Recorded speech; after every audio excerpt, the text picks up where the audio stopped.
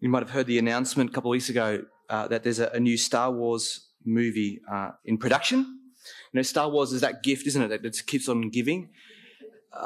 Just when you think that the story's finished and all the pieces are put into place and you understand, and Hollywood decides, no, there's a new angle, there's a new appendage, or worse still, another trilogy. Now, for those of us who were around in 1983 and you watched The Return of the Jedi, now I understand that for some of us, 1983 sounds like ancient history. It's not quite. But everyone who was there in 1983, we knew that there was one final Jedi, Luke Skywalker. And then fast forward to 2017 and we discover in the second installment of the third trilogy, no, Luke is no longer the last Jedi. Now, a lot of history kind of runs like this as well. Politics and philosophy, science, anything that has theories and rules often evolve and change and expand, don't they? Even when it comes to sport, commentators need to be careful when they are using superlatives and they are suggesting he is the greatest, or we will never see the likes of her talent again. You know, the final word is rarely the last word.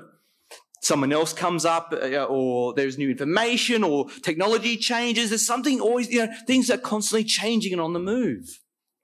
And this makes the book of Hebrews audacious and bold, because God is saying he has spoken the final word. Now, the opening 4 verses of this book, which we're going to be exploring this morning, they are among the most sophisticated and beautiful writing in the Greek language, which is the original language that the New Testament was written in. And the words have been composed by a master artist or by a skilled surgeon. They are beautiful and intricate and sophisticated. And I'm going to put up a graphic there for you. Now, foremost, what we're doing today is looking at the meaning of these words. But as we work through the passage together, I think I just want to point out, just for a moment, something of the exquisite composition of this paragraph. It's a picture of Mount Fuji. Now, in the original language, this paragraph is a single sentence. It is one flow of thought. It's a single flow of thought that is shaped like a mountain. And if you know anything about a mountain, and it's kind of obvious, the pinnacle, the peak is in the middle. And so here in this paragraph, the pinnacle or the climax of the argument is found in the very middle of the paragraph. But either side, I know that the writing is a little bit small, but on either side there are these pairs of statements that run parallel. They go together, but run parallel. And what they're doing, they are building toward the center. All right, so that is how this opening paragraph has been put together, has been organized. And we're going to be looking at it together this morning. As we do, though, let's pray and ask God to help us this morning. Father God, we thank you for the book of Hebrews, that it has been written for us that we might know you and understand Jesus and what he has done for us. And Father, as we begin to read through and study your word, this book together, starting today, please, we pray, help us to understand what you are saying to us. We pray that you might reveal your Son to us, that we might see and understand and believe and trust him and know the life that we can enjoy in his name. And Father, we ask that you'll be doing that good work in our hearts and minds and lives today, we pray in Jesus' name. Amen. The novelist Paul Kingsworth wrote an interesting article last month with this title, Our Godless Era is Dead. It's a pretty catchy title. Our godless era is dead. And here's a little bit of what he had to say. Whatever the precise components, I grew up believing in things which I now look on very differently. To put career before family, to accumulate wealth as a marker of status, to treat sex as recreation, to reflexively mock authority and tradition, to put individual desire before community responsibility, to treat the world as so much dead matter to be interrogated by the scientific process, to assume our ancestors were thicker than us, I did all of this, or tried to, for years. Most of us did, I suppose. Perhaps above all, and perhaps at the root of it all, there was one teaching that permeated everything. It was to treat religion as something primitive and absolute. Simply a bunch of fairy stories invented by the ignorant. Then he goes on to say, but what if a human being is not primarily a rational, bestial or sexual animal, but in fact a religious one? And by religious, I mean inclined to worship, attuned to the great mystery of being. It's a fascinating question, isn't it? One of the things that we have enacted as a society, and Kingsworth is sort of picking up on this, and in the way that he has been raised and the way he's been thinking, living his life, is that we've convinced ourselves that God, and specifically the Bible, is wrong.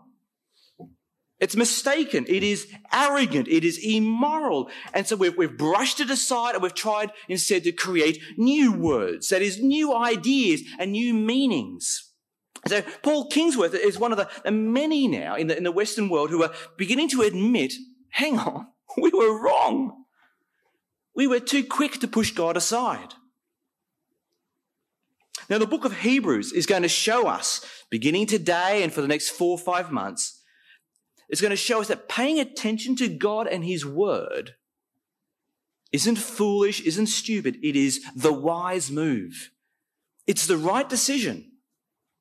And so Hebrews begins with this audacious statement about God and how God has spoken his final word. And so that's what we're going to be looking at this morning. God has spoken his final word. Let's take a look. Verse 1. In the past, God spoke to our ancestors through the prophets at many times and in various ways. So we need to be clear about what this statement is and isn't saying. Right, this isn't proof that every itch or every shiver or every unusual event is God speaking. That's not what the author is saying. This isn't evidence of somehow God must be speaking in different kinds of ways to all kinds of peoples in different places throughout all of history and in the jungles of the Amazon or the deserts of the Sahara or the grasses of the Russian steppe. Now we read God spoke to our ancestors, meaning to God's people. So the author is looking back to the Old Testament. So each time in Hebrews, when the author mentions ancestors, he is looking back, pointing back to Israel and her ancestors. So, for example, in chapter 11, when we get to it in May or June, the author there is mentioning many of the ancestors, or just some of them. Abel, Enoch, Noah, Abraham, Moses, and on and on. And so to these people, over many centuries and in different ways, God gave his words, but we're told, though, through the prophets. He spoke through the prophets. So from Moses to Malachi, God spoke his words to his people. And sometimes it was accompanied with signs and wonders. God spoke to his people in different places, whether it was the city of Ur or in Egypt or Jerusalem or Babylon.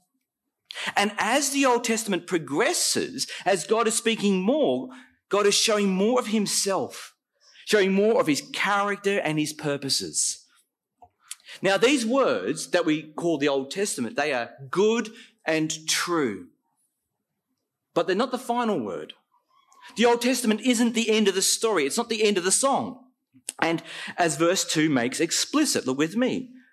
But... so notice there's a contrast coming, but in these last days, God has spoken to us by his Son.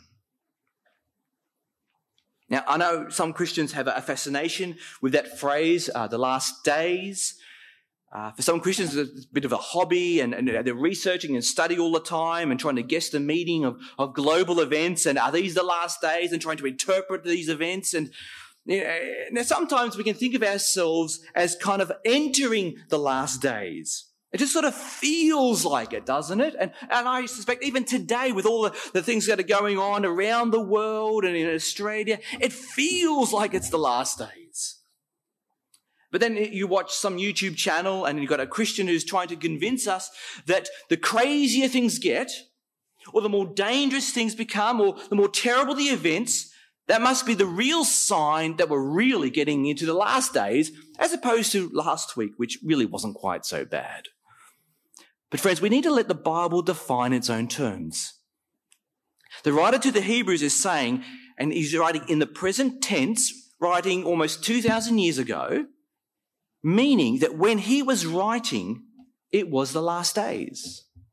Meaning the first people who picked up that letter and read it, they too were living in the last days. So the last days were as real and present then as they are today. You see, that phrase, the last days, it's one of the ways, not the only, but one of the ways the Bible describes the period of time between Jesus' first coming and his second. So the last days is the totality of that period of time set by God when Jesus is reigning in heaven, his gospel is advancing, God is completing his work to reach the earth, to grow his church. And so that means whether it's 60 AD or 426 AD or 1555 or 2024, it is all the last days. And so in terms of the big schema of history, in terms of the big events, we are living in that final period of time as much as the Christians who first read the letter. And that's kind of helpful when you think about it, because it actually closes the gap between the first readers and ourselves. See, the words on these pages, they're not so distant or removed from us, but they are for us as well. And see what the writer to the Hebrews is saying. This final chapter of history, these last days, it is continuing until he returns, Jesus returns, and until that end, God has spoken to us by his Son. In these last days, God has spoken to us by his Son. So there's a contrast here, isn't there, between God's former words and God's final words. Both are equally God's words. They both have authority, they're true and they're good, but there's also a difference. So the writer is not saying here that the Old Testament was wrong, not saying that it's misleading or irrelevant. As we read through the book of Hebrews, we're going to see a phenomenal number of Old Testament quotations and inferences, which proves the Old Testament remains God's words for us today. But there is also a contrast, and it's this: the Old Testament isn't the end of the story. As Hebrews later on talks about, it's like the shadow that's pointing to the reality, to the ultimate. Or the Old Testament's like the act one of a 2-act play. And the Son completes the act, or the Son is act 2, the end of the story. He finishes the story. And as we read through these opening few verses, we're going to find there is a finality and sufficiency in this declaration about God's final word. God has spoken, and it's a definite, clear, decisive word by his Son. All right, that's really important to grasp it. The means and the message of God's final word is his Son. That is, if you want to know God, we must know his Son. If you want to hear God speak, look to the Son. The Son is not an optional add-on like sauce. Do you add it to your food or not? Do you feel like it or not? He's not an add-on. He's not some extra piece of information that adds to God's former words. And neither is Hebrews suggesting that there are going to be future new words or amendments to add on top of the Son or to replace the Son. The Son is God's final and full word for us. You know, every sort of dodgy idea and false religion often begins with taking away bits of the Bible or trying to add new words to what God has already said. I've noticed recently a resurgence, not here, and I pray not here, but among Christians around the world, there's a resurgence of a really old idea, but it's an unbiblical and it's a really unloving idea. And it's this: people don't need to hear the gospel of Jesus in order to know God. I've heard Christian leaders, senior Christian leaders saying this publicly. To know God, you don't need Jesus. And it's the idea that, if you're living in a different country or coming from a different place, a different background, people can connect with God in all kinds of ways and true ways, and without needing personally to trust in Jesus. They're not saying Jesus is bad. They're not saying that he's wrong. They're just saying it's not necessary. And I understand where some of these people are coming from because, people are trying to guard against some really unhealthy things that are going on in our society. It's right when we recognize sins from history. We want to guard against racism and bigotry, which as Christians, we must be against those things, right? But it is simply not true or loving to say to a friend that you can know God truly and personally without coming through Jesus. Hebrews is saying God has spoken, and it's a final word, a true word, and it is by his Son. Jesus himself said, I am the way and the truth and the life. No one comes to the Father except through him. So this is the final chapter of history. And in this final chapter of history, God has spoken a definitive final word, and it's about his Son. Now, I guess we can communicate that to friends in a really arrogant kind of way, but we can also say it with grace and love and earnestness. To believe this, it's not being bigoted, it's not being narrow-minded or reductionistic, because God's final word is a word of grace, isn't it? A word of fullness. It's an announcement to the world, not only that God exists, but like the greatest discovery, there is God and he longs for us to know him. And we now can know him through his Son. There is no word that is more urgent and vital than this word. So this is how the book of Hebrews begins. And the remainder of this opening sentence, this opening paragraph, is providing us with a series of statements about the Son. And these are going to be themes that the writer is going to pick up throughout his letter. And we're going to be studying some of these themes over the weeks ahead. But again, earlier I mentioned that the paragraph is written in a way where it's like a mountain peak. And so the highest point, it's in the middle. And therefore, the most pivotal moment, in a sense, in this paragraph is found in the middle. But surrounding it and leading up to the mountaintop are these other statements that are paired together. Okay, but they're all about the Son. And what we're going to do now is just to read through all of these features as we get to the pinnacle. Now, there are 7 statements here being made about the Son. We're just going to look briefly at each one. But we're going to start at the beginning. We're going to make our way up and then down again. That's kind of how we're going to progress. Look at verse 2b with me. The Son is appointed heir. We're told, whom he appointed heir of all things. An heir is a child who has been promised or been set things by their parents, set aside by your dad or mum. You're going to receive an inheritance one day. And people still write wills, don't they? I'm going to leave behind my old chair or my collection of opera LPs or some food in the fridge or something, I'm going to leave behind, in my will. You can inherit it one day when I die. It's not quite that vibe, but that idea of inheritance. Or think of when Queen Elizabeth died last year. When Queen Elizabeth died, her heir ascended to the throne. Her son Charles became king. Now, God is not giving up the throne. He's not going to die or anything like that so that his heir can take over. But the picture here rather is that the Father is going to give his Son a place and position in love to glorify him over all things. Because you see, the Father loves his Son. And he says, you're going to be the heir. You're going to inherit a great kingdom. You're going to be in the highest place. That's what we're told here. The second feature about the Son is the Creator. Verse 2b, through whom also he made the universe. So God the Son didn't come into existence around 4 BC in the town of Bethlehem. This is something that we were looking at last year in John's Gospel. The Son isn't one of the created beings like us and like the animals or mountains and rivers.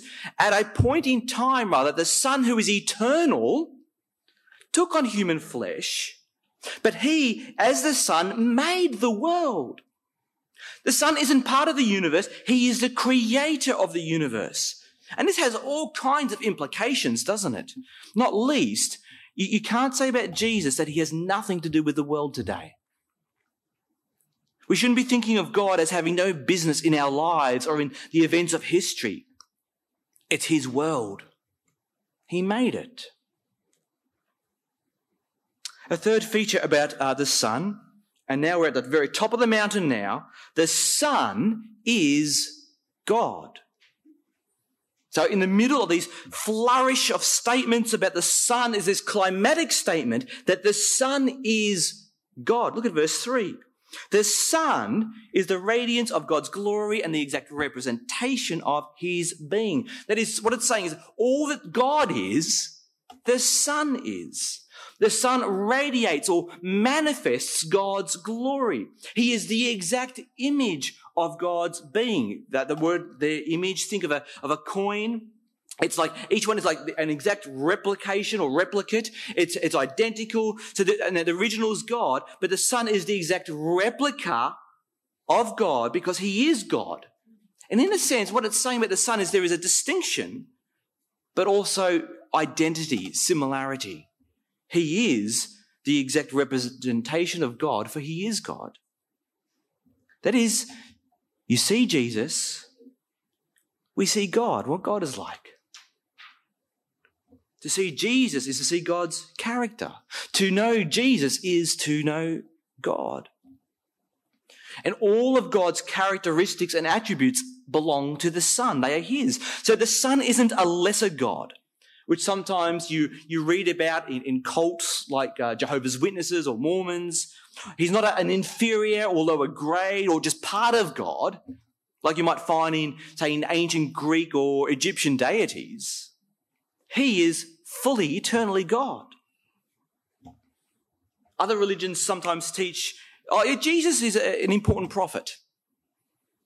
Or he's a man of moral example. I mean, even atheists kind of like Jesus, they think he was a pretty decent bloke and maybe we should behave more like him. But those representations fall short of what has been declared here, and therefore they misrepresent him. He is God. Can you imagine if some government bureaucrat reduced you to a serial number? Just to your driver's license number or your passport number. You kind of get that vibe sometimes, don't you, when you're ringing up the ATO or someone and you're trying to fix something because you always need to update or fix something and all they want is your number, your reference number, and you feel like that's the sole totality of your identity to them is just like a number.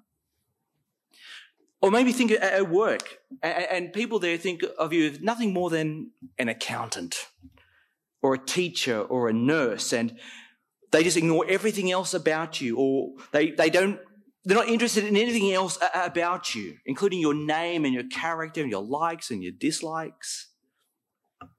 Friends, the pinnacle of God's revelation to humanity is his Son. And the highest point of that revelation is that the Son is God.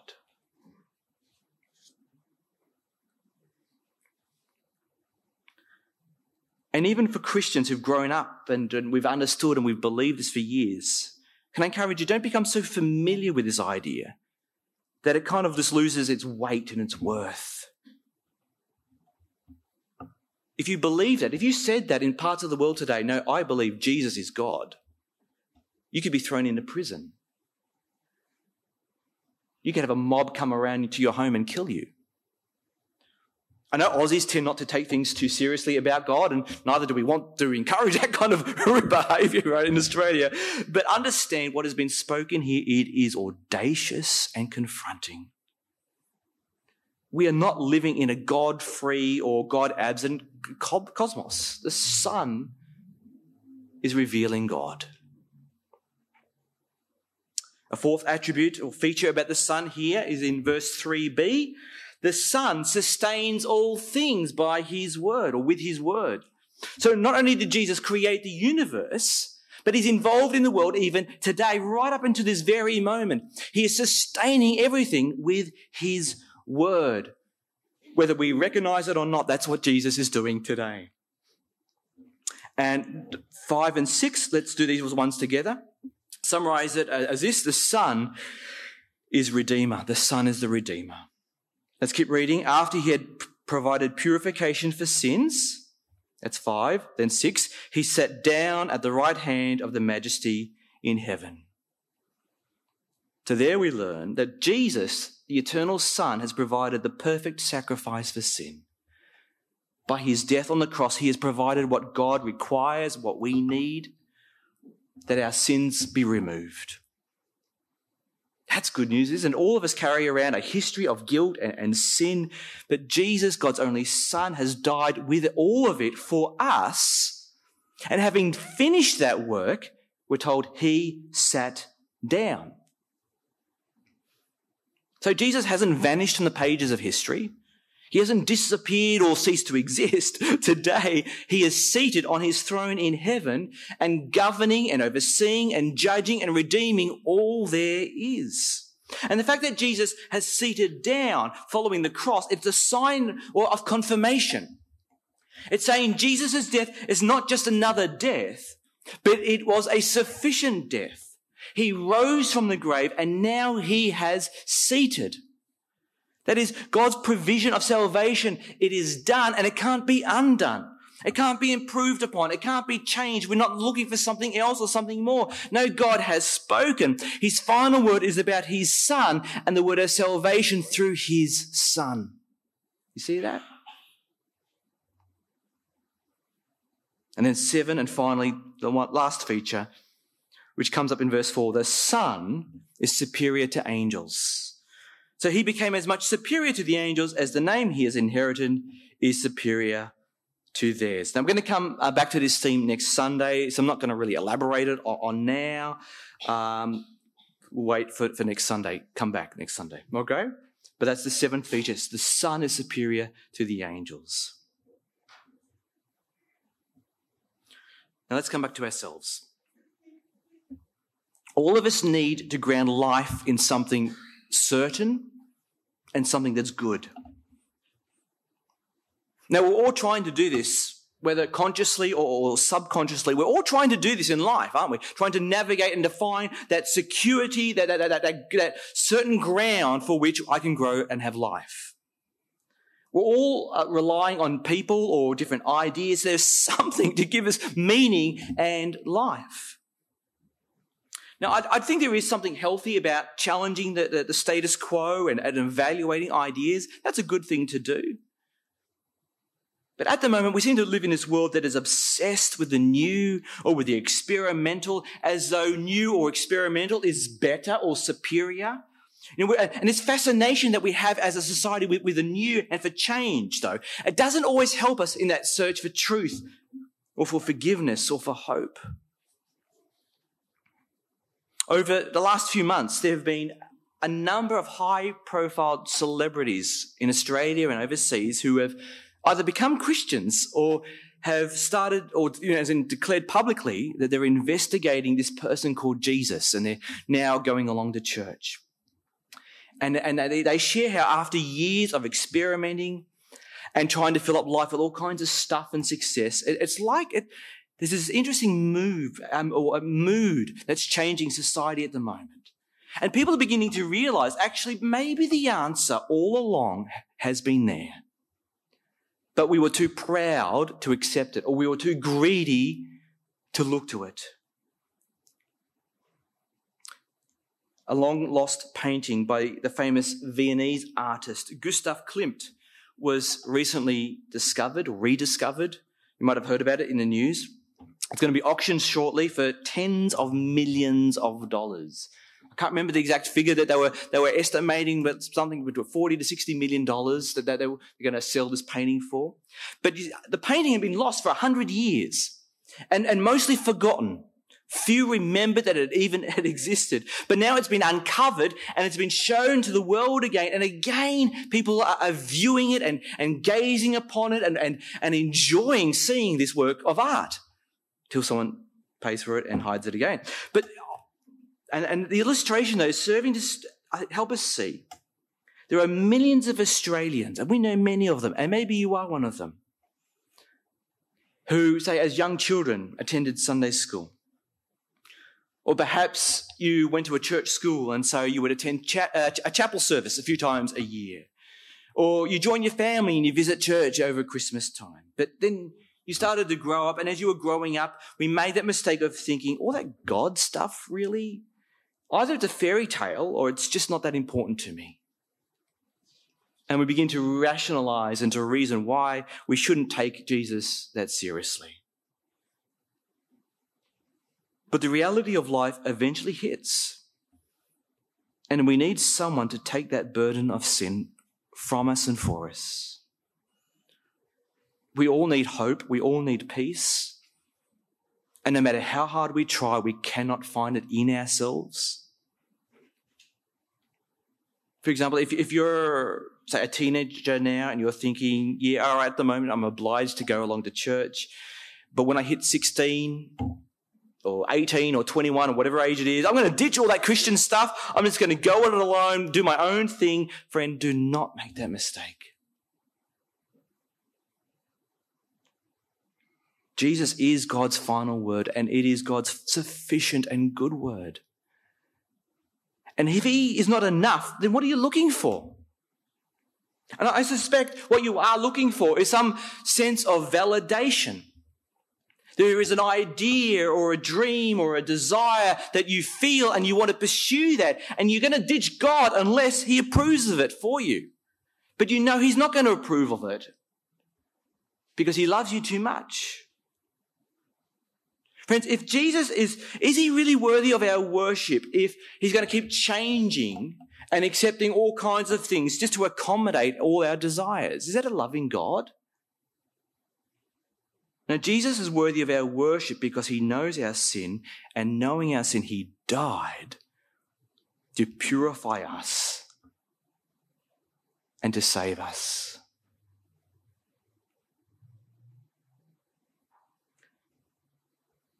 Yes, the Star Wars franchise has started working on a new film. Who knows where this latest story is going to end, and no doubt it's going to keep on coming. Let us not look for a different word or for new revelations from God. God is not offering any. And how do I know that? Because God says so here. We don't need a new word. God has spoken. Look to Jesus and see who he is. Understand his sacrifice for sin. Understand where he is seated today and bow down and worship him and receive a share of his inheritance that he has won for us.